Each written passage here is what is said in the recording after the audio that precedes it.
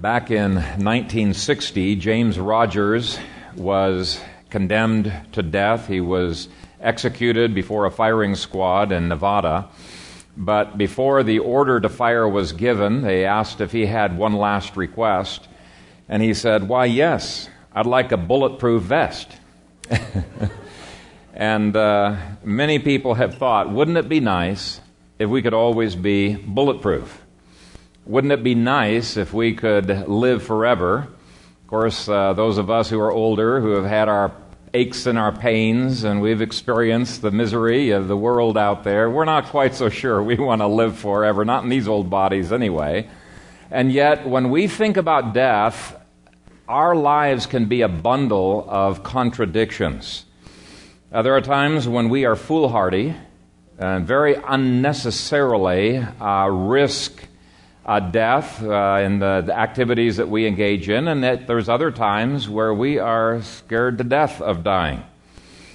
There are times when people are searching for the elixir of life, whether it's vitamins or some other kind of a therapy that will enable us to live longer. And yet some of those same people who want to live longer later on when they're going through incredible pain want euthanasia. Or they want to commit suicide. And I hope by the end of today's sermon, you're going to have the information that you need to be able to minister to those people, to give them the biblical balance on life and death. And this whole passage is preoccupied with death, every verse. And death is a constant reality in our sin-cursed world. According to the yearbook from last year, the CIA fact book, an average of 56.2 million people die every year. 56.2 million people being ushered into eternity. That's 154,000 a day, almost 13,000 an hour, 214 every minute, or 3.5 dying every second. Now, don't believe Facebook's statistics that 3 Facebook users die every second. I think they're trying to inflate their numbers.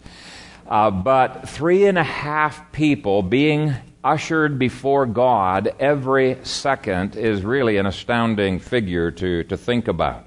Now, there were some encouraging statistics in the CIA fact book. If you could believe statistics, living in the Antarctic, you're going to live forever. I didn't see anybody dying over there. So, some encouraging stuff. But anyway, with this, let's dive into chapter 31 of 1 Samuel. Verse 1 gives a general overview of the first 6 verses, promoting death and fleeing from death. And many times the same people can engage in both of those behaviors, depending upon the day. And in this case, it is the Philistines who are the producers of death. It's the Israelites who are unsuccessfully trying to flee from death. Verse 1 says, "Now the Philistines fought against Israel, and the men of Israel fled from before the Philistines and fell slain on Mount Gilboa." Now, just for context, he's backing up in time 4 days. Okay, and writers frequently do this. They'll talk about one character and move along in history. Then they'll back up and they'll talk about the second character. And so this is going back to the day that David is dismissed from the army of the Philistines, or chapter 28, when Saul sees all of these Philistine armies that are gathered around him, and he goes to the spiritist in Endor, and he tries to find out what his future is. And Samuel comes, and he prophesies that he and his sons are going to die the next day. Well, the next day is this chapter right here that Samuel was talking about. And it says that Saul was dreadfully afraid after he knows he's going to die the next day. Now, Saul didn't always go into battle afraid, and people can sometimes be unbelievably courageous in facing death, and other times have sweaty palms fear concerning death. And it just depends on the day and the circumstances. And cultures can both try to avoid death and be pursuing death all at the same time. I want you to take a look at verse 10, where we see what happened at the culmination of this battle. It says, "Then they put his armor in the temple of the Ashtoreths, and they fastened his body to the wall of Beth Shan." Now, why would they even want a body to be hanging on a wall of one of their towns. That just seems really gross. And why would they take the armor of Saul and put it into the temple of the goddess of love? Well, actually, she was the goddess of love and war, of both of those, and some people might think those really don't fit together, but the more you study culture, the more you realize that those two are linked over and over again, and I believe those two are at the heart of what's going on in American culture today. Many scholars have said that if you can understand a culture's views on sex and war, you can understand, or at least take a pretty good guess at where that culture is at on its Romans 1 slide into oblivion. Okay, those are almost like indicators or gauges that you can measure them by. Now, when I went to Covenant College, there was a guest speaker that came and gave a series of lectures, a guy by the name of Dr. James Hurley, and he gave a number of lectures on these two things, measuring ancient cultures and modern cultures on their views of sex and war. It's just a fascinating talk. He showed how rebellion against God always manifests itself in those two areas, and they're almost always linked together. And so really, you could use what Ashtoreth symbolizes. She's the goddess of sex and war. You could use those two areas as a gauge of culture. And researchers have shown that Philistia was very occupied with what they called love. It was really a hypersexualized culture. And war, just like America, is preoccupied with sex and war. The plural in verse 10 for Ashtoreths, there was only one goddess, but this was a temple just filled with images, statues, and some of the smaller things of this naked goddess Ashtoreth. She was always presented as naked because she was the goddess of sex. And so we've got a blending of sex and war in the Philistines' worship. Now, I'm not going to get into this in detail, but do a little research on the video games that young people play in America, and you will find scantily clad women involved with men in gruesome battles where there's decapitations and other carnage, and the kids eat it up. They eat up both aspects of this, and it's not by accident. Satan does everything he can to destroy with his counterfeit what God has established in His Word. And when I say always, I mean this is universal. You can look at virtually every culture in ancient history, and you will find that there is a goddess who links those two, sex and war, together. And let me just give you some examples. The Egyptians had Hathor, sometimes called Isis. The Sumerians had Inanna.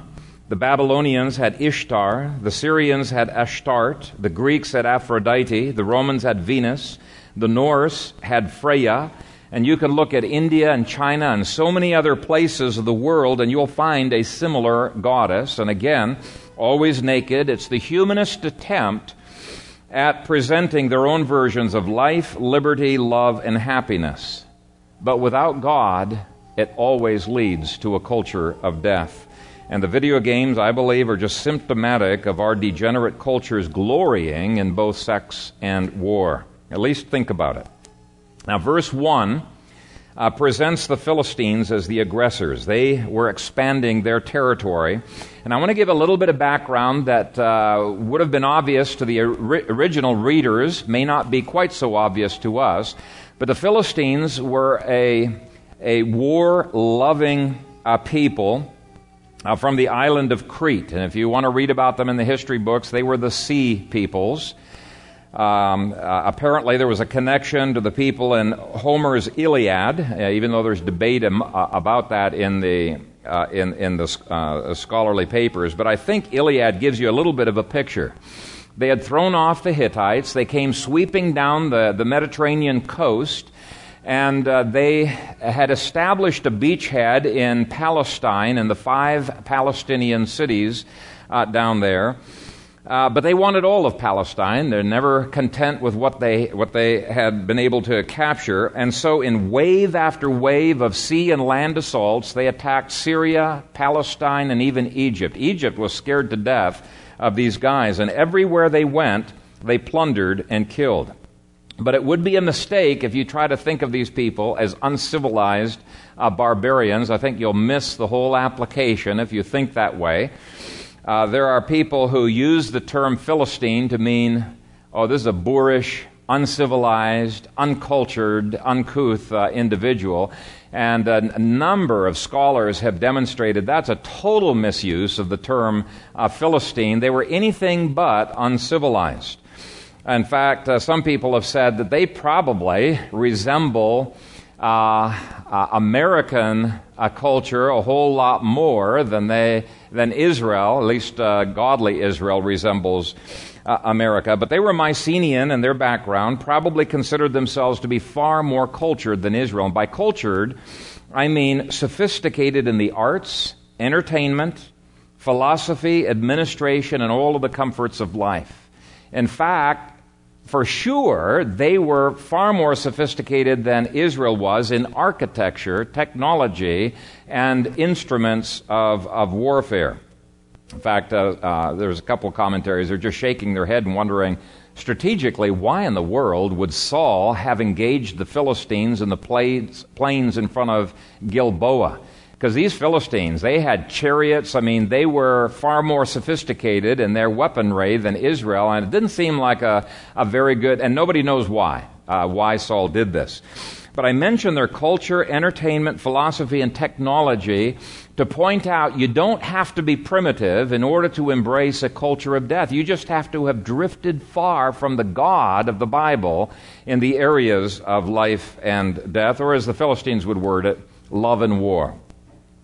Ashtoreth's version of hypersexualized love led to an ongoing culture of death, just as their battles for liberty led to a culture of death. And let me explain what I mean by that.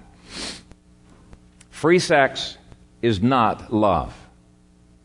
It leads to death through STDs, abortion, infanticide, AIDS, declining population growth, abuse of children, short-term thinking. But so did their constant interventionism in other countries. Now, archaeology doesn't tell us exactly what their excuse was for their expansionism, but constant warfare in the name of liberty does not automatically produce liberty. And here's the scary thing. America is just as war-loving as the Philistines were. Americans worship the goddess of love and war. And how many women are sterile because of it? And how many abortions have happened because of it? And how much carnage has happened because of the wars that America has engaged in? It's really astronomical. Now, under point B, I simply state the obvious, that countless people suffered under the Philistine expansionist policies. Why were the Philistines even up at Mount Gilboa? I mean, that's way out of their territory. Well, the reason was that Israel controlled the main trade route for all of the nations. It was a lucrative trade route, and the Philistines wanted it. This was just basically a war for economic reasons. Why has America complained about the tyranny of Iraq, but they have not complained at all down through the years about the tyranny in Sudan that went on much longer and has been much, much more severe than anything under Saddam Hussein? I think there's something more than liberty that is driving these wars. If it was really liberty, they might have been thinking about liberating southern Sudan. Why has America gone after the tyranny of Iran, but not after the tyranny of Saudi Arabia?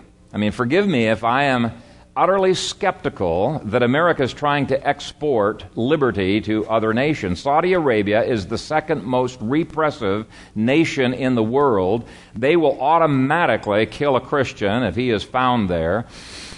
And yet we are friends. We're best friends with Saudi Arabia. Now, we've been in a constant series of interventionist wars for all of my lifetime, all of my parents' lifetime, and all of my grandparents' lifetime, and it has produced the opposite of liberty and life. You just look at one of the numerous countries that we have liberated, take Iraq, and you'll see that it really has not produced liberty. 4,000 U.S. soldiers lost their lives there, and for what? Christians are living a much harder life, much more persecuted after our war than they were under Saddam Hussein.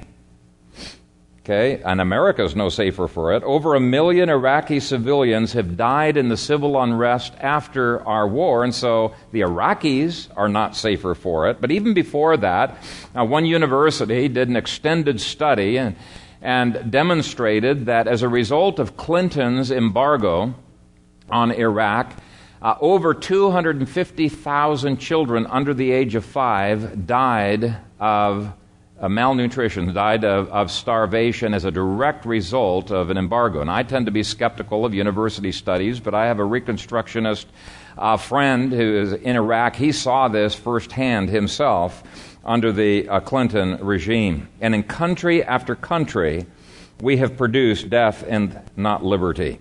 But the same is true of the love side of the equation. The sexual revolution of the 60s, which of course was under the banner of love, right? It not only produced 1.25 million abortions every year on average, but it was the death of the American Christian culture as a whole. And so this is Ashtoreth, the goddess of sex and war. It's not just communism that is capable of producing a culture of death. Any country that rejects the lordship of Christ over that country is by definition seeking death according to the Scripture. Now, this is not to say that all death is wrong.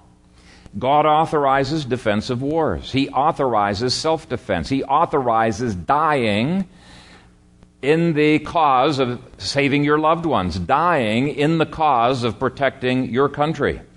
John 15, verse 13 says, "Greater love has no one than this, than to lay down one's life for his friends." God commanded Israel to be involved in love and war. And so on the surface, it could seem laughable. It could seem like hypocrisy to be trying to pit a big difference between a Christian culture and the pagan culture there. And yet, when that love and war is motivated by God's grace and it's defined by God's law, it does produce life and liberty. Whereas the exact opposite result comes from paganism. I want you to take a look at verse 2, which shows the heroism of Saul's sons. "Then the Philistines followed hard after Saul and his sons, and the Philistines killed Jonathan, Abinadab, and Malchishua, Saul's sons." Now, commentators point out the way this verse and the next verse is worded, and you link this with the description of the battle in 2 Samuel chapter 1 and David's tribute to Jonathan in that chapter. It shows the heroism of these sons of Saul who were forming a rear guard while Saul was able to escape. So they hoped he would escape.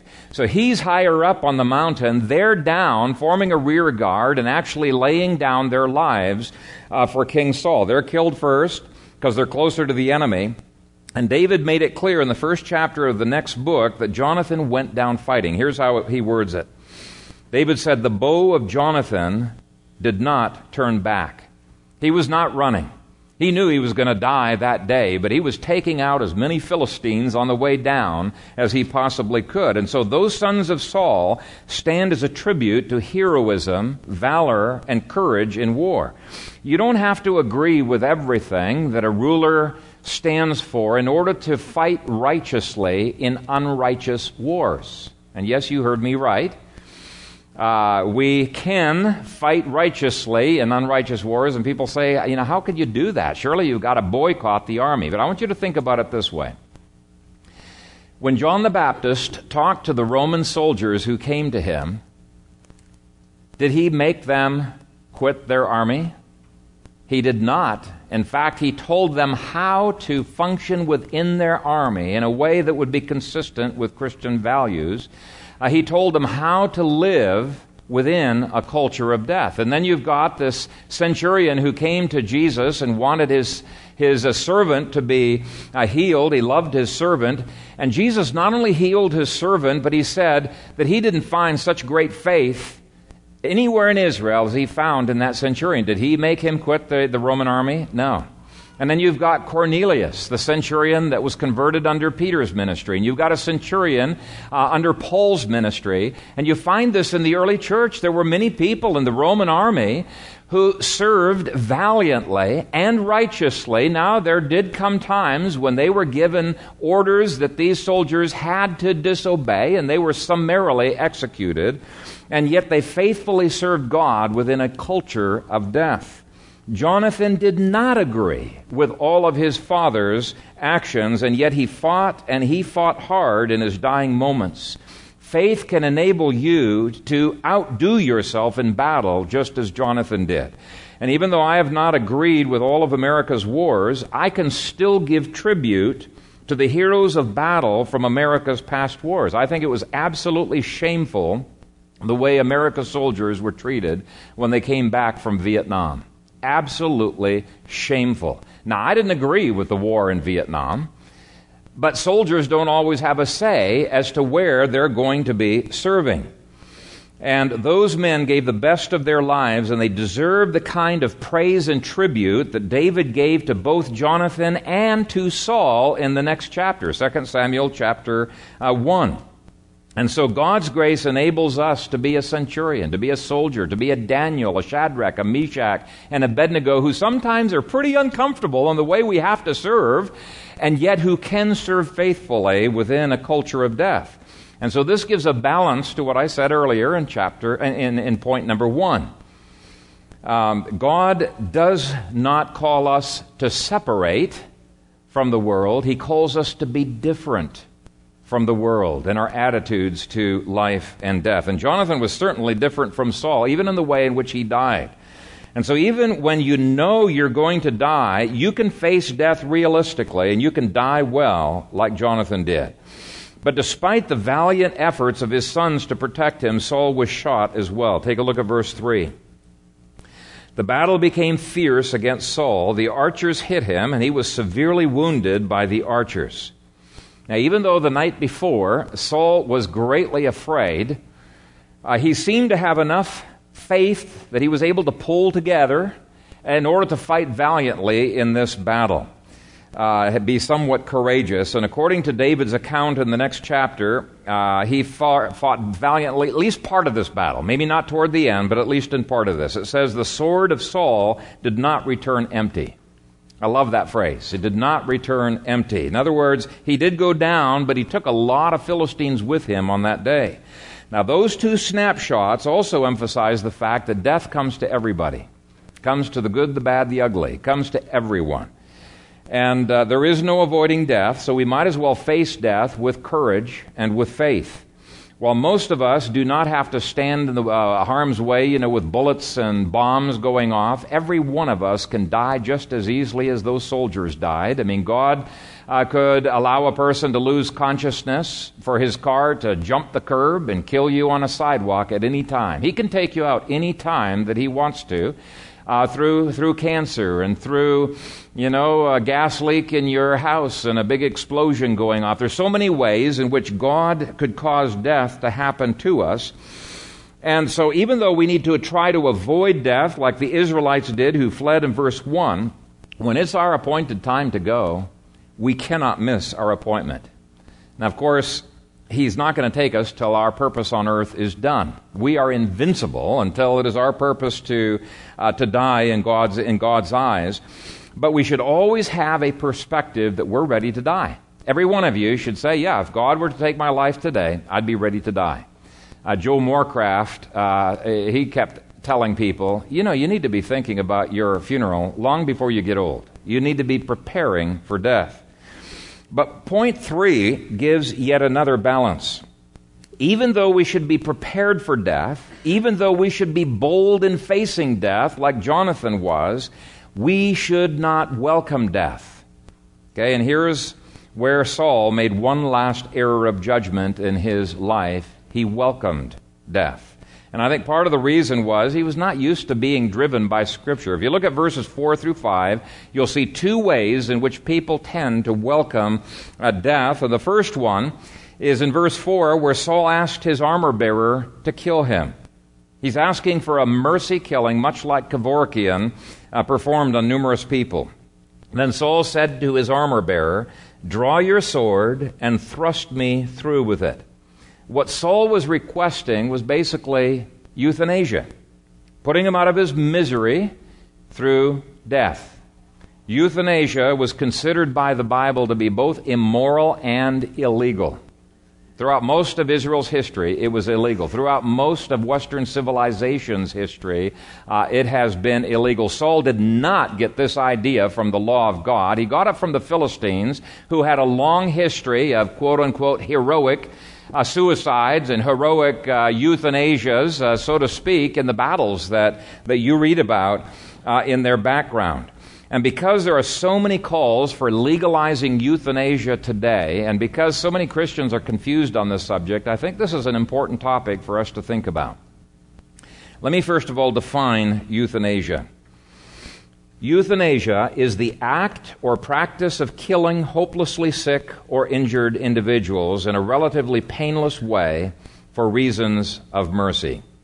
Now let me make a distinction. It is sometimes permissible to allow a person to die naturally. In other words, to not spend hundreds of thousands of dollars in heroic efforts to prolong a person's life for a few more weeks where it's going to be inevitable that he's going to die anyway. So it's permissible to allow a person to naturally die, but the Bible does not allow the active killing of a person. That's what's forbidden in the Scripture, the active medical killing of a person. Now, I've put into your outlines 5 reasons why euthanasia is unbiblical.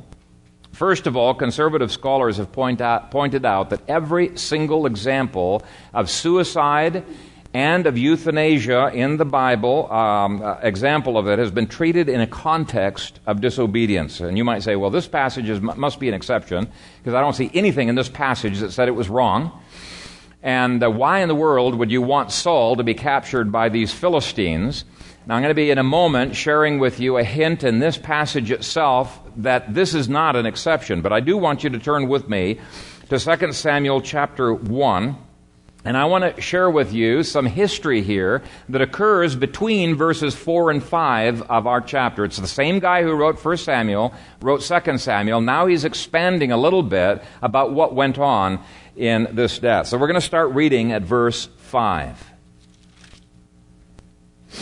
So David said to the young man who told him, "How do you know that Saul and Jonathan, his son, are dead?" Then the young man who told him said, "As I happened by chance to be on Mount Gilboa, there was Saul leaning on a spear, and indeed the chariots and horsemen followed hard after him. And when he looked behind him, he saw me and called to me, and I answered, 'Here I am.' And he said to me, 'Who are you?' So I answered him, 'I am an Amalekite.' He said to me again, 'Please stand over me and kill me, for anguish has come upon me, but my life still remains in me.' So I stood over him and killed him, because I was sure that he could not live after he had fallen." And by fallen, I think he's referring to Saul having fallen on his own sword, just like in the picture in your bulletins there. So he witnessed Saul leaning on his spear and then falling on his sword. And then he, after Saul asks him to, finishes him off. Anyway, he continues, "And I took the crown that was on his head and the bracelet that was on his arm, and have brought them here to my Lord." So what had happened was that Saul's attempted suicide was botched. He fell on his sword, he tried to kill himself, it didn't work.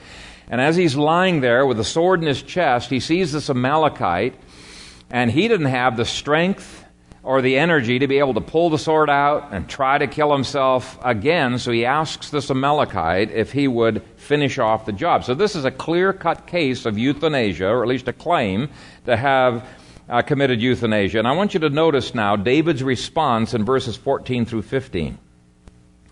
So David said to him, "How was it you were not afraid to put forth your hand to destroy the Lord's anointed?" Then David called one of the young men and said, "Go near and execute him." And he struck him so that he died.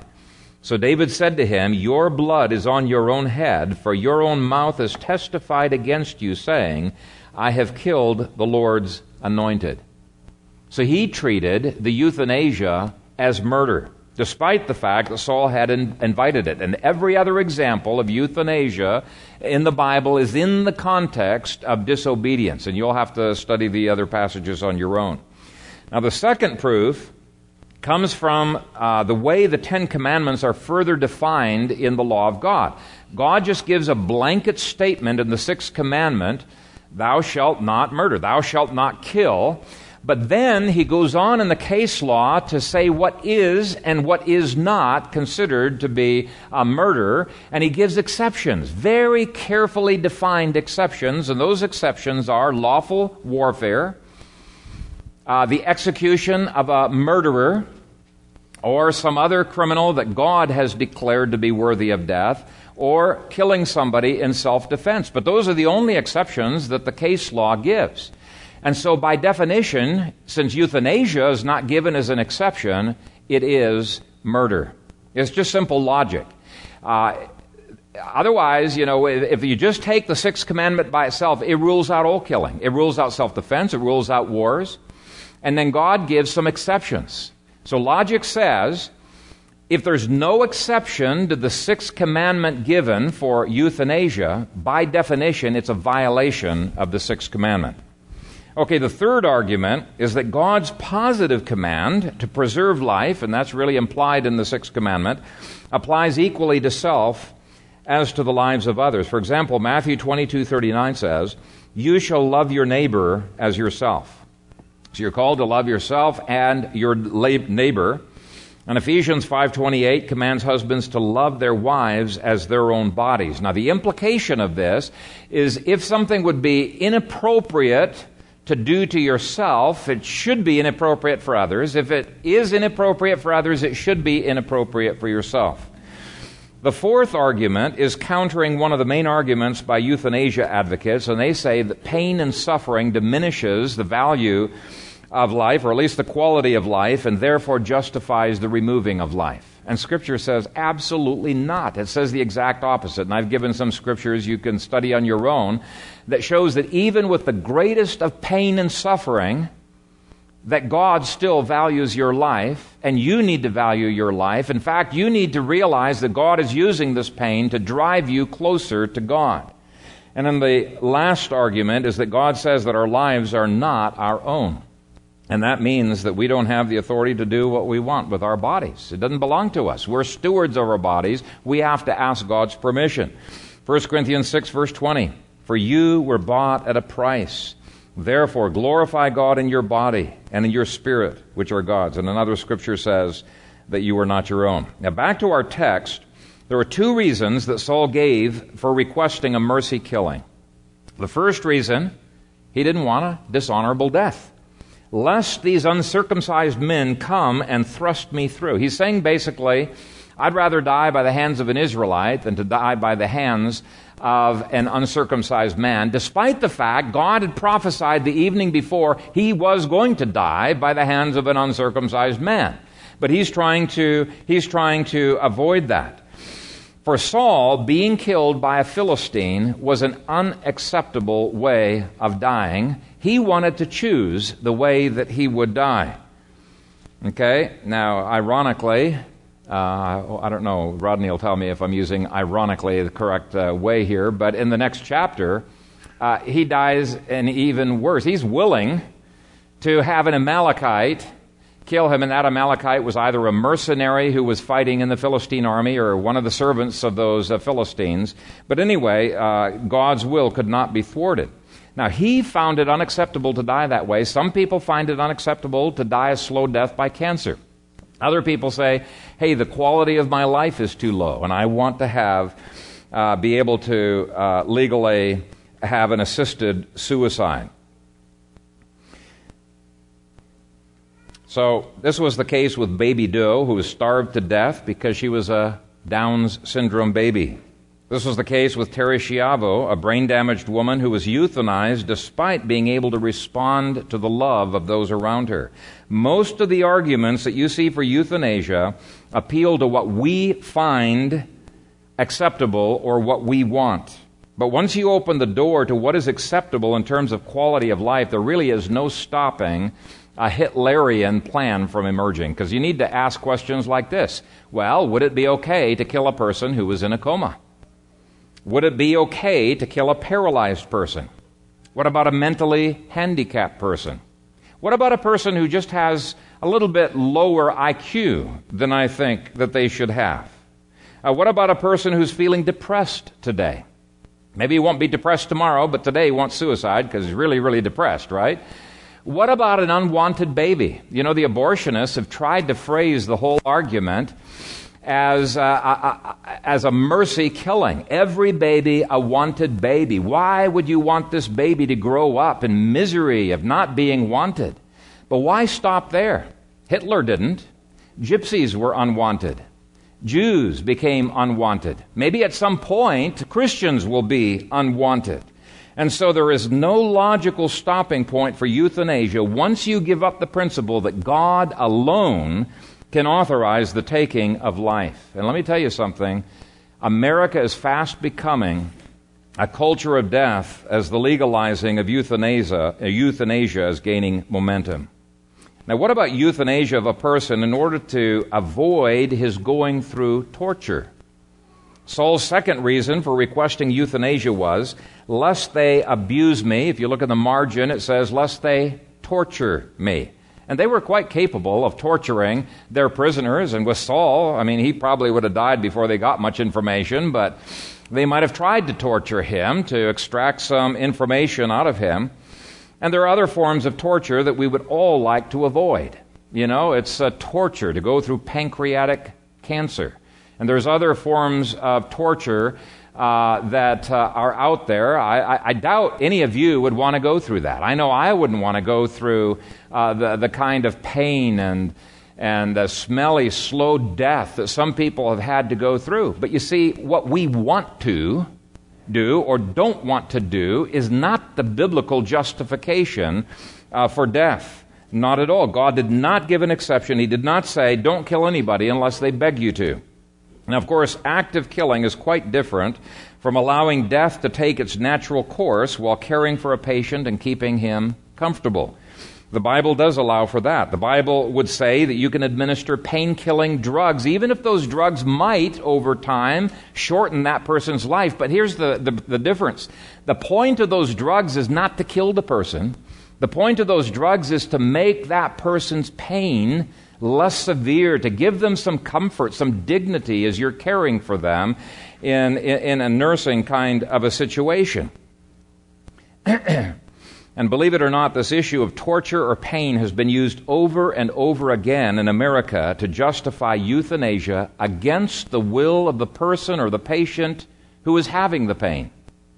A friend of mine was euthanized against her will in Omaha some years ago because she had painful arthritis and the family didn't want her to suffer. Now, she claimed she had quality of life because she wanted to live as long as she could to see her family converted, but they euthanized her. And so quality of life, honorable death, avoiding torture are not good reasons for euthanasia. And I believe that was the primary reason why the armor-bearer refused. Verse 4 goes on to say, but his armor-bearer would not, for he was greatly afraid. What was he afraid of? He was not afraid of death. He very quickly killed himself after he saw that Saul was dead. What was he afraid of? He was afraid, the text is quite clear, of killing Saul. Why? I believe he was afraid of killing Saul because he knows that God's law said that this is not allowable. Whether it's regicide or other kinds of murder, he no doubt was wanting to prepare his heart for God, and he did not want to have murder on his hands. And America would do well if it had as healthy a fear of euthanasia as that man had. God told Noah, whoever sheds man's blood, by man his blood shall be shed, for in the image of God he made man. Genesis 9, verse 6. And we already saw a hint of that, didn't we, with Nabal. Nabal's wife Abigail nursed him, took care of him. He was comatose for 10 days. Talk about a miserable man. But no, she feared God, she reverenced God, and took care of him. So euthanasia is clearly ruled out. What about suicide? If others can't take your life, can you take your own life? Now, unfortunately, neither this man nor Saul considered suicide to be wrong. The text says, "Therefore Saul took a sword and fell on it. And when his armor-bearer saw that Saul was dead, he also fell on his sword and died with him." Now, to die fighting is not a sin. But to die for the reasons given in this text is clearly a sin. Now, let me clarify that it's not always sin. I've already read for you John chapter 15, verse 13, where Jesus said, "Greater love has no one than this, than to lay down one's life for his friends." Now, that's not a selfish suicide. That is a suicide driven by grace and love. So even though Jesus laid down his life, it was not a sinful suicide. He was laying down his life for his friends. Soldiers who have jumped on grenades to take the impact of it on their bodies and save their bodies, they're heroes. They're not sinners. Okay? So I'm trying to parse this out carefully. But nowhere does God authorize suicide in order to have a more honorable death. That's not driven by grace. That is driven by pride. Now, what about to avoid torture? That's a little bit more tricky reason, because it could indeed be a laying down of your life for your friend's sake. For example, if a spy or a soldier had a bunch of information that could jeopardize the lives of hundreds of people, I would think it would be okay to swallow a cyanide pill. I would think in that situation you are indeed laying down your life for your friends, and that could be honorable. It could be driven by grace and love, but simply to avoid the pain would not be a good reason. That'd be a selfish reason. And the reason Saul gave in 2 Samuel was simply because he wanted the agony to end. I think it would have not taken that long. I doubt the Philistines would have had him long enough to gain information from him. But it was pain he was concerned about. I like the response one woman who was struggling with a disabling painful disease, but she was asked if she wished to live or die. And she said, "I have no wish about the matter, but to leave it in the hands of God." Now, I'm sure I've not answered every question that you guys might have on this subject. There's just a ton of material to cover. For example, Job's wife encouraged her husband basically to commit suicide. In Job 2, verse 9, and his response to her is very instructive. In verse 10, "But he said to her, 'You speak as one of the foolish women speaks. Shall we indeed accept good from God, and shall we not accept adversity?' In all this, Job did not sin with his lips." So do not get your ideas about euthanasia and suicide from our culture of death. Get it from the Scriptures. Too many Christians blindly accept the advice of their doctor, who's not thinking scripturally all the time, or from their lawyer, and they, get a living will or something like that. There's a much better way of preparing for death with a lawyer, and I can share some of that with you. Let me just give you one story. I had a friend in Lincoln who called me up and he said, "Phil, I really, really need your advice. We got an emergency that's happened here. My cousin got into a car accident. She's in the hospital here. She's been declared brain dead. She's got an organ donation card, and they are eager to harvest her organs, and I don't know what to do."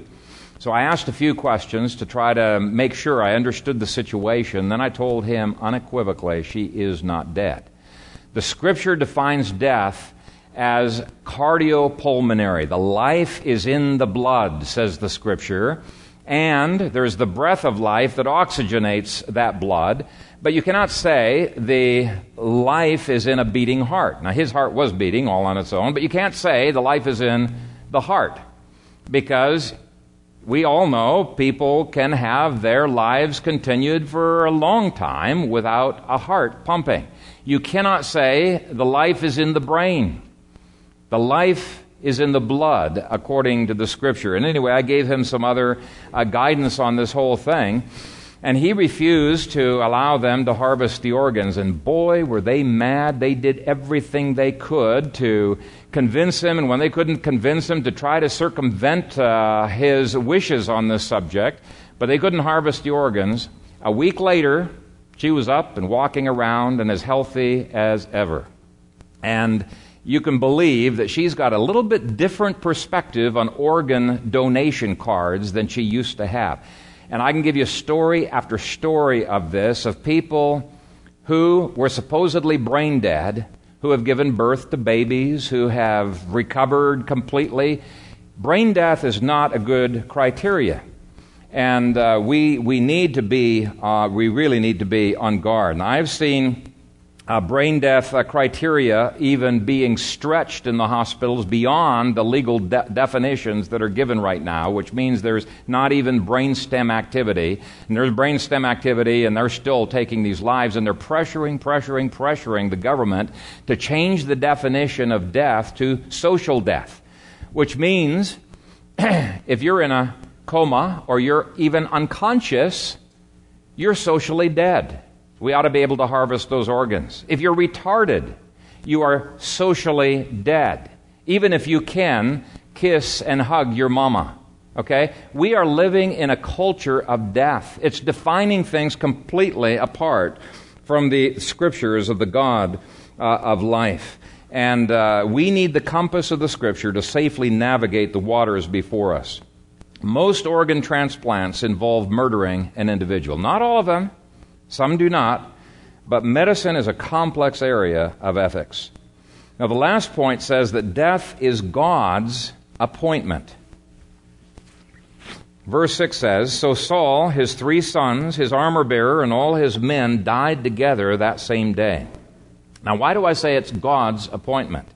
It's because the evening before, God had prophesied that he and his sons would die in exactly this way on exactly that day. Okay, let me read the scripture from chapter 28. Saul could not live one day longer, one day shorter than God had ordained. Samuel said, "Moreover, the Lord will also deliver Israel with you into the hand of the Philistines, and tomorrow you and your sons will be with me. The Lord will also deliver the army of Israel into the hand of the Philistines." Now, it was the night before, and despite that prophecy, Saul is trying to avoid part of that prophecy from happening when he asked for euthanasia, then when he fell on his sword. Now, you put the two passages together, 2 Samuel 1 and this one, and you come to the conclusion that the Philistines mortally wounded him. He then asks the armor-bearer to kill him. Armor-bearer refuses. He falls on his sword. His sword hasn't killed him. He's trying. He cannot pull it out. He sees this Amalekite. He says, "Finish me off." The Amalekite says, "Ooh, this could be a way that I could get wealth and maybe a promotion with David." He takes the loot. He hightails it to David, leaves the Philistine army, and he gives the report that we read about. So, nothing could stop God's prophecy of the uncircumcised killing him from being fulfilled. "It is appointed unto man once to die," says the Scripture. Every one of us. The day and the hour. Now, you might think you have your choice. You don't. How many suicides even fail? Read about this person jumped off of the top of a skyscraper, landed on a car, killed the person in the car, but survived the suicide attempt. It is appointed unto man once to die. Now, let me conclude by showing that Christ's death and resurrection gives us perspective that can help us to think differently within our culture of death. In fact, Christ's kingdom is the antithesis of the culture of death. His approach to sex and war produces life and liberty. Christ conquered death, but he still wants us to see death as an enemy and not a friend. We need not fear death, but neither should we embrace it. And sometimes the world's way of thinking about death is so subtle. It can seem spiritual, it can seem good, but it is not, because it's not being defined by the Word of God. Let me give you an example from the life of Whitefield, who was a very godly, Reformed evangelist in the 1700s. And I got this from Joseph Belcher's biography. Whitefield had been complaining about how hard the work was and how weary and exhausted he was and how he wished he could just die and go to heaven. And then he talked to the ministers who were gathered at this table, and he asked them if they did not also find comfort in the fact that they would soon be with the Lord, resting from their labors. They generally agreed, but Whitefield could tell that Father Tennant, an elderly gentleman, absolutely did not agree. He didn't say anything. He was silent. but his silence showed his displeasure. Anyway, the biographer says this. Seeing this, Mr. Whitfield, gently tapping him on the knee, said, "Well, Brother Tennant, you're the oldest man among us. Do you not rejoice to think that your time is so near at hand when you will be called home?" Mr. Tennant bluntly answered, "I have no wish about it." Mr. Whitfield pressed him again. Mr. Tennant again answered, "No, sir, it is no pleasure at all to me, and if you knew your duty, it would be none to you. I have nothing to do with death. My business is to live as long as I can, as well as I can, until he should think proper to call me home." Mr. Whitfield still urged for an explicit answer to his question, in case the time of death were left to his own choice. Mr. Tennant replied, "I have no choice about it. I am God's servant, and I have engaged to do his business as long as he is pleased to continue me therein. But now, brother, let me ask you a question. What do you think I should say if I was to send my servant into a field and find him lounging under a tree and complaining, 'Master, the sun is very hot, and the plowing is hard. I am weary of the work you have appointed me, and am overdone with the heat and burden of the day. Do, master, let me return home and be discharged from this hard service?' What should I say? Why, that he was a lazy fellow, and that it was his business to do the work that I had appointed to him until I should think fit to call him home."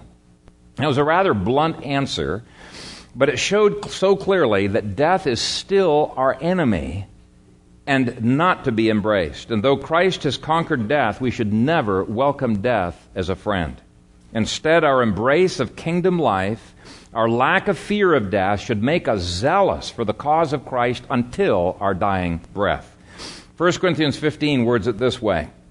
The last enemy that will be destroyed is death, and in context, it's not destroyed till the second coming, which means death is still our enemy, right? It's not been destroyed yet. He goes on, "But this I say, brethren, that flesh and blood cannot inherit the kingdom of God, nor does corruption inherit incorruption. Behold, I tell you a mystery. We shall not all sleep, but we shall all be changed. In a moment, in the twinkling of an eye, at the last trumpet. For the trumpet will sound, and the dead will be raised incorruptible, and we shall be changed. For this corruptible must put on incorruption, and this mortal must put on immortality. So when this corruptible has put on incorruption, and this mortal has put on immortality, then shall be brought to pass the saying that is written, Death is swallowed up in victory. O death, where is your sting? O Hades, where is your victory? The sting of death is sin, and the strength of sin is the law. But thanks be to God, who gives us the victory through our Lord Jesus Christ. Therefore, my beloved brethren, be steadfast, immovable, always abounding in the work of the Lord, knowing that your labor is not in vain in the Lord." So Christ's death and resurrection really frees us up to be like Jonathan, to live life to the fullest, and when we must face death, to face it with faith and courage. So don't glory in death like some video games do, but don't fear it either. Jack Benson was a missionary in China, and he one time was stopped by bandits on the road, and they held a gun to his head, took all of his valuables, and they forced him to kneel on the ground and told him that they were going to shoot him. He had no fear. He just looked calm as could be, and that kind of mystified the bandits, and they said, "Aren't you afraid? We're going to shoot you." Benson replied, "Afraid of what? I'm just going to meet my God," and they killed him. Not every story ends happily ever after on the horizontal human level. Okay? This story of Jonathan and Saul, I mean, in a sense, has really got a sad ending. But for Jonathan especially, it was not a sad ending. For the Christian, the story always ends happily ever after. We need not fear death, even if it is our enemy. And here is a poem a fellow missionary wrote based on Jack Benson's death in China, and it's titled, "Afraid of What?" Afraid of what? Afraid to feel the Spirit's glad release? To pass from pain to perfect peace? The strife and strain of life to cease? Afraid of that? Afraid of what? Afraid to see the Savior's face, to hear his welcome and to trace the glory gleaned from wounds of grace? Afraid of that? Afraid of what? Afraid to enter into heaven's rest, and yet to serve the Master blessed, from service good to service best? Afraid of that? No. Brothers and sisters, there are really two perspectives on life. There's the Christian perspective and all else. And unfortunately, Saul had embraced a little bit too much of the all else. All else will ultimately produce a culture of death while living and usher you into eternal dying after your life. And the Christian perspective brings life to everything, including death. And so I would urge you to embrace the Christian perspective on life and death in a culture of death. Amen. Father, this is a sobering passage where every verse deals with death, and yet we do not want to neglect it. We want to think about it and to adjust our lives to live in light of eternity. Help us to realize, Father, that you are sovereign over life and death. We need not fear it. And yet to realize, Father, that because we need not fear it, we can be steadfast, immovable, always abounding in the work of the Lord, knowing that our labors in the Lord are not in vain. And Father, even if it looks in vain to us, we lay hold to that promise that everything we do by faith in you is something that will last for eternity. We bless you for that. In Christ's name, amen.